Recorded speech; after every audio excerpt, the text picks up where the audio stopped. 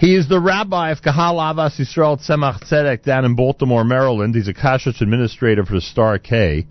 We know him best as being the calendaric consultant for the Nachum Segal Network. I speak about Rabbi David Heber. He is with us on this Friday morning here at JM in the AM. Rabbi Heber, it's been a while. Welcome back to JM in the AM. Thank you. I'm chaydish to you and to all your listeners. It says when you enter the month of Av, one should lessen their joy, but having you on just increases my joy. I'm in such a quandary now. What can I tell you?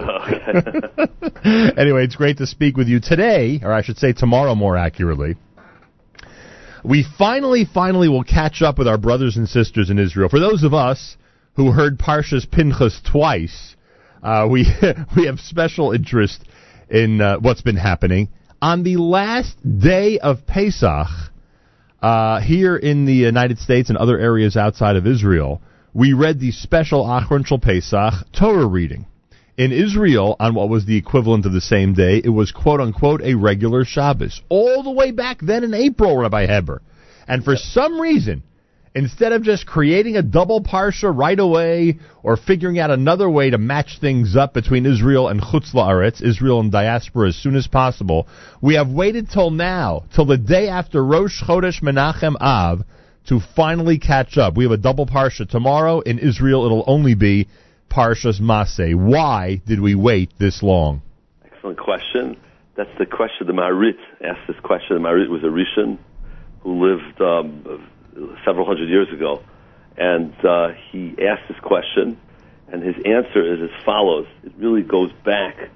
It's really a two-part answer, but the first part goes back to Parshas Bechukaisai. We know the Gemara tells us that the Teichacha and Bechukaisai should be read before Shavuos, and also the Teichacha before Rosh Hashanah should be read before Rosh Hashanah. The Teichacha in Parshas Kisavi, the Teichacha being the rebuking of Klal Yisrael, of the Jewish nation, by Moshe Rabbeinu in Parshas, by of course the word of HaKadosh Baruch Hu, of God, in Parshas Bechukaisai and in Parshas Kisavi. Now the Gemara... Wait, so Bechukaisai is supposed to be before Shavuos. Before Shavuos, and then Kisavo before... Right, exactly. Before Rosh Hashanah. Correct. Okay, so those are the two primary rules we're operating with. Correct. Okay. Now, Taisvis over there on that Gemara in Megillah notes that we want to have a pad. We want to have a buffer.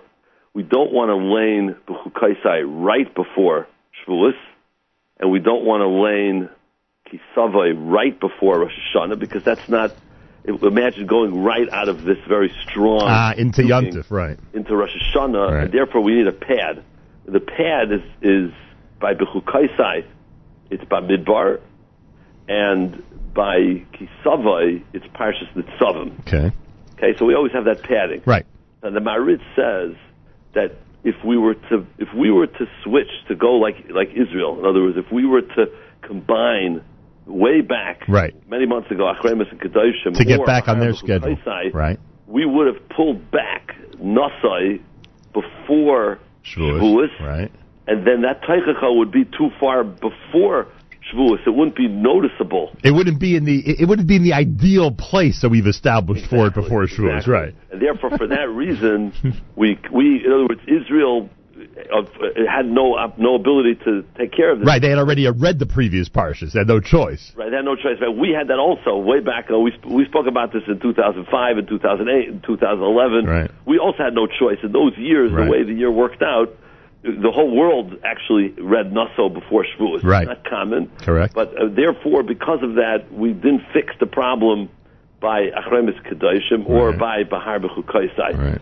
But the next half of the questions, that's what Maharit asks and answers. Then he goes on to ask, what about Chukas and Balak? In other words, let's pass Shavuos, let's read like we did. We'll read Bechukaisai, Bamidbar, and then celebrate Shavuos the way it's supposed to be. But we should have a few weeks ago put Chukas and Balak together, right, and that we'd catch up a little bit earlier. Correct. And that he answers. So the Maharit says, it's not the regular way, it won't fall out, and the Bnei Yissaschar, in explaining really a different year, but it works for this year, explains something really very beautiful, and it relates to this week's parsha as well, and that is that the Chalukas Ha'aretz, the giving out of the land of Israel, to the tribes is addressed in Parshas Pinchas and in Matos and Maseh. And therefore, during the 3 weeks when we mourn the destruction of the Beis Hamikdash and the whole the whole situation of the Golus that we're in, it's a big chizuk for us that we specifically lane Parshas Pinchas during the 3 weeks, as well as Matzah Maseh, and that gives us chizuk, it gives us strength and kaiches to continue, knowing that there'll be the Chalukas Haaretz once again with the coming of Mashiach. And he also continues and says there's other things in Parshas Pinchas. You have the karbonos, which we no longer have, the sacrifices, as we discussed. Actually, I told the Balkari this morning that we actually, today was the only time ever, this is a side note, the only time ever that we lane this past Shabbos, this Parsha, during the week. We lane this past Shabbos, Parshas Pinchas, with the karbonos. And you laid it on Rosh Chodesh. And laid it on Rosh Chodesh. Only time ever. You gotta have Pinchas on the 24th of Tammuz, and that's it. That's the only time you ever do this. I love it. I love it. We had a bar mitzvah this past Shabbos in our shul, and I thought of this Shabbos morning, and I said, I give you a bracha that I can't give any other bar mitzvah bracha, and that is just as you're going to jump out and you're going to land your bar mitzvah parsha, which is something no other boy ever gets to do immediately. Most boys got to wait a whole year to land. Correct. Parsha. Correct. You should be zeicha like your family to do many jump into mitzvahs. The last thing, the answer is the Minchas Yitzchak says that we talk about the Mayadim or actually the Bnei Yissaschar says we talk about the Mayadim, the Yom Tovim during Parshas Pinchas, and therefore it reminds us that one day Shavas B'Tammuz and Tisha B'Av will one day be a mayid in and of itself. All right, Rabbi David Heber is with us, and so this begs a couple of questions. The Maharit lived around when? Okay, so Maharit was a Rishon, which means he had to have lived, I'm going to guess, in the 14 or 1500s. All right, so let me ask you, is it possible then that because of circumstances changing and evolving in Jewish history to the point, I don't know what goes on with your community down in Baltimore, but I can tell you in the metropolitan area, there are people traveling to Israel constantly. Yeah. I mean, like I said, me and those I traveled with, we heard Parshas Pinchas twice. All right. And people missed it. If you go the other way, you miss it. Well, we missed Parshas Balak. Oh, you missed Balak, right? Exactly. We missed Balak. Right. So my question is, now in this era of all this travel, how serious is the notion of making sure everyone hears the parsha they should be hearing, that maybe we'd relax the rules and guidelines that the Maharit pointed out hundreds of years ago and be more concerned seriously with getting back on schedule with Israel as soon as possible? All right, no, good question. So generally speaking, once something is pretty kavua, especially from the Rishonim, kavua, it's set and stipulated by the Rishonim, by the earlier commentaries, and the Magen Avraham brings it, and that's become the adapted minig, then it's very hard to, we don't really tamper and change things, even if the rule changes. We could rephrase, though, the question, and that is, had the travel been in the days of the Maharit as regular then, right? Today, right? What would the Rishonim have in adapting the way we know this laning and this system? What would have weighed heavier? This issue with the Parsha Pinchas, etc., and Shavuos and the Teichacha. Remember, because then you're dealing with a Gemara there, right, and his understanding of the Gemara. That certainly we can't tamper with. What would they have weighed? Would they have weighed? How would they have weighed it? They would say, well, some years we do this anyway. It's not like it's never happened. Right. So maybe we could because of all the travel. Perhaps they would have, weighed it in favor of those traveling. Now, yeah. We can't change it. But the truth is, laning is really on the tzibur. Right. And therefore, most say that, right? So if you missed it, it's the yachid is not bound by it, like, let's say, davening today, Shemon Esrei, Yal V'Yavai. Right. Every yachid, every individual has to do that. Right. So most decisors would agree with what you just said, that it's more of a chiyuv, an obligation on the congregation, on the Jewish people as a whole, so to speak, as compared to the individual. Then I ask the question, or maybe I should say it differently. Maybe I should say it as a statement. There are people in my situation, for instance, who went out of their way to hear Parshas Balak. Okay, good. You found a minion in Eretz Yisrael. Well, I didn't say that. I said there are some people. There are some people who went out of their way to hear Parshas Balak, to either figure out a way to do it Shabbos Mincha, either before or after. You have to find the place. So we did it in our show. We had it for the many people going back to Israel after Pesach, to Bachram, and etc. So we actually had that Shabbos afternoon, the last day of Pesach. So even though it's a chiyuv on the tzibur, you felt it important enough to gather them together and let them hear it. Right, whoever wanted. We had a Balkari ready and willing, to go ahead and do it. And it's a Bali Kriya. They know how to lay long. Tomorrow, interesting. Tomorrow, of course, is the longest Aliyah that we ever lain in Psukim, the 72 Psukim, which is the Revi Aliyah, and which if I could just, since we're on the topic of Parshas, throw in one more point. As you listen to the 244 Psukim tomorrow being laned, you'll remember Taisus' question, the same Taisus that we quoted, and that is, Nitzavim and Vayelech this year are separate. Right. So the question flips the other way. Oh, put them together because they're so short. Why are we laning Matzah Matzah together tomorrow with 244 Psukim? And Nitzavim is going to be 40 Psukim, and Vayelech is 30 Psukim. Let's balance it. It's less than the Aliyah. Split it. It's less than that big Aliyah. Right. So the answer really, everybody will really recognize. Devarim is always Shabbos Chazayin. Right. And that also happens because of this Teichacha. And that is, if we were to split Matas Maseh, we laid Matas this week and Maseh next week, that would mean Devarim would be after Tisha B'Av. That would mean Kisavai would be right before Rosh Hashanah, which we can't do because we got to have the pad. Imagine laning Kisavai and the Teichacha and knowing tomorrow night is Rosh Hashanah. It would be Sunday night Rosh Hashanah. We can't do that. And therefore, tomorrow is a very long laning. And, it's a long being Ma'aver Sedra. It's very long. And Nitzam Vayelech will be separate. Hey, it took the Jews a long time to travel, so when you read about it, it's gonna seem like a very long time. And there are exceptions when it comes to Bamidbar and Nassau before Shavuos, as you mentioned. Is there any exception with Dvarim? Never. No, that's one of the rules. Shabbos Chazon is always Parshas Dvarim. Chazayin, always. Dvarim is always Chazayin. Of course, the pasuk of Eicha. Right. Yeah, actually, we'll read all three Eichas. The Gemara tells us there's three. The Gemara speaks about the three different Eichas of Moshe Rabbeinu, and Yeshaya Hanavi, which is in Chazayin. And then at night, we, of course, read Eicha. Sefer Eicha, which is from Yirmiyah, Megillah Eicha. What do you, the 9 days officially began last evening, Correct. What do you drink for Havdalah tomorrow night? So I drink beer. You do two annual beer. Actually not one annual beer. It'll be two because Sunday night next week when you make Havdalah, I assume it'll be on beer. Well, here it's interesting. Chalukah Day is here. So here the Mishnah Berurah seems to say like this: that next Motzei Shabbos is really a chumrah. It's a stringency because it's already Yud Aleph of. You mean next Sunday night? Just so everyone's clear. Right, next Sunday night, which will be Motzei Tisha B'Av when Tisha B'Av ends. But even in a year where Tisha B'Av is on Sunday, the Yud Av that we keep in a year where Tisha B'Av, we have Tisha B'Av, you have to keep... Right, no wine and meat till halfway through the next day. The next day. And in this year, there's no wine and meat until the morning because it's already... Yud Tisha B'Av is pushed off to... Right, you don't break your fast on meat, right. And the next day. So that's a chumrah in that we don't do it, but Havdalah takes precedence. So therefore, the Mishnah Berurah says that actually next Motzei Shabbos, next Sunday night. I just don't want people. I don't want people making Havdalah next Saturday night. Next Motzei Shabbos will be fasting. Next Sunday night, right? We'll make Havdalah. So I have one beer. I'm originally from St. Louis, so there you go. So we know which beer you'll be having. Exactly. One a year. That's it. That's it. So it is. I stand corrected. It is the annual beer. There you go.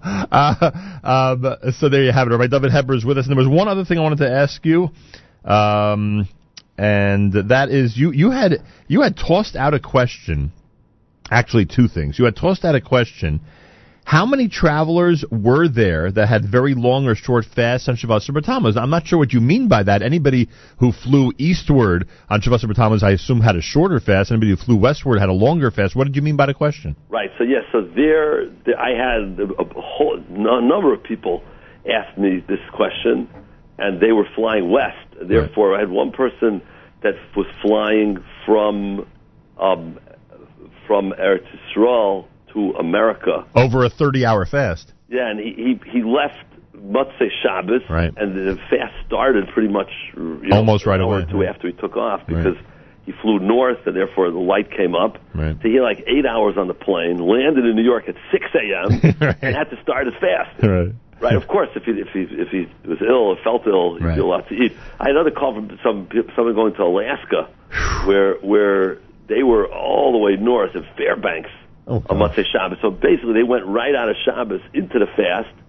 and they drove the next day, and it was close to a 24-hour fast for them.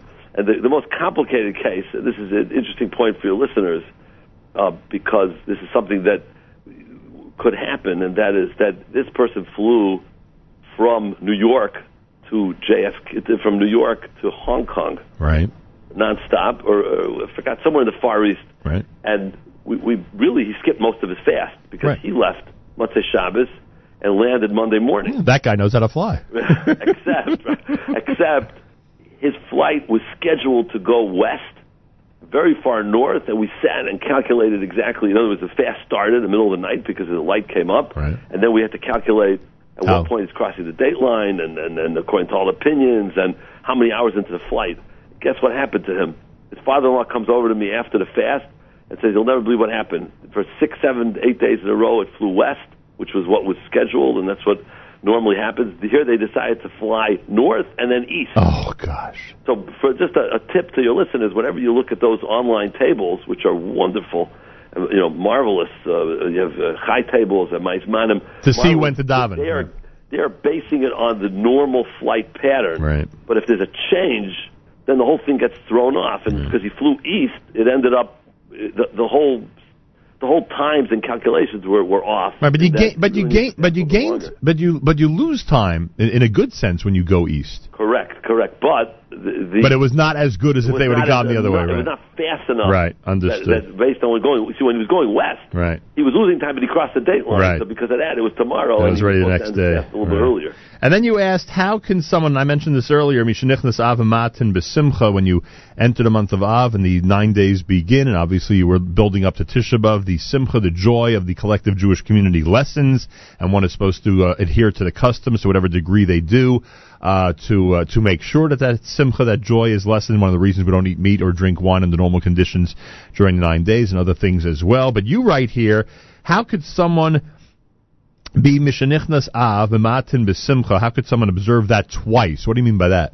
So he crossed the date line. I got a call yesterday. I got an email yesterday from somebody who was on the Far East. He was flying back home. Right. So what happened was he took off after Rosh Chodesh began. Right. The question was, does he have to Musaf twice? Right. He's flying out of Rosh Chodesh. Right, and then back into Rosh Chodesh. So he went back into Tammuz, and then he went back into Av. So that was Mishenichnas Av Memata B'Simcha twice, which leads to one of my favorite international dateline questions and answers.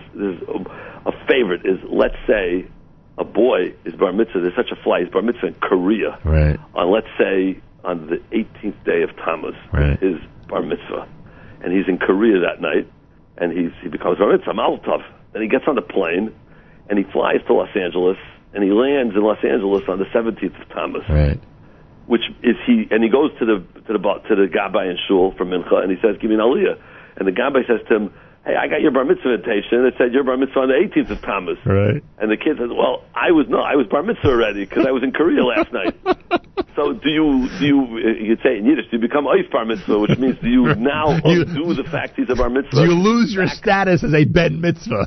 or no, once you're bar mitzvah, you're a bar mitzvah forever. Right. So Rabbi Taplin, in his wonderful sefer on International Dateline, speaks about different opinions on this, but it's amazing with crossing the date line, the shilos. I'd have to assume on the first one that he's not saying Musaf twice. Correct. Because then the observant astronaut would never stop. As they circle the Earth, would never stop doing the hundreds of things that need to be done every single day. I mean, I just would assume. All right, Musaf twice. There is a whole question about whether you daven Shachris over. Some opinions would say that in this case you do. Many opinions do say that since there was a new sunrise, you have to daven Shachris over again. But Musaf is really part of the day of Rosh Chodesh, and you've been Yotzim. They brought the Karbanos. You're davening because of the sacrifices that were brought. You already davened that for that day. versus Shachris, which is a morning thing following sunrise. So I told him to say Hallel without a bracha. Wow. And why? Because he could be in shul. I told him, when you get to you can end up in shul in the morning, and people will see you're not davening. So wait for you should daven you daven Shachris on the plane. You'll daven Shachris again with making a condition saying if I really didn't need to daven the Shachris, then there's what's called an adava, which is an extra gift Shemana Esrei, which you could do in a case where you're not sure if you have to daven. And that goes with Safek Brachos Lahakel and everything? So Shemana Esrei has that benefit. Wow. Where normally we say Safek Brachos Lahakel, but which means if you're not sure if you recited a blessing, don't recite it. Shemana Esrei, if you're not sure, you have the ability to fall back on a weekday, to fall back. And did you tell him to say, I don't need to be doing this. This is a tefillas nedava. And you told him to say Alav Yavo, obviously, in that Shemana Esrei as well. Correct. And I told him, wait for Musaf till you're in shul. Right. And Hallel you'll be saying with the congregation. Right. And you can be already on the plane the day before. Yeah, but you could also be Yotzei the bracha with the Chazan if you want. So that too, right? That also, right? Correct. Wow. Correct. Rabbi Heber, it's amazing speaking to you, I'll tell you. I never thought a simple entry into the 9 days could be this complicated. Thank you so much for joining us. I hope it is the final time we have to start the observance of the 9 days, and we should all gather soon in the rebuilt city of Jerusalem. And as soon as I find all the things I've been saving up to discuss with you regarding 5776, we'll make contact again, please God, Rabbi Heber. Okay, great to speak to you, and all your listeners should have a good Chodesh, and we should come together in Jerusalem, in the rebuilt Jerusalem, speedily in our days. Amen. Thank you so much. Rabbi David Heber is the Rabbi of Kahal Avos Yisrael Tzemach Tzedek in Baltimore, Kashrus Administrator for the Star K, and calendaric consultant for good reason, as you just heard over the last 20 minutes for us here at JM in the AM.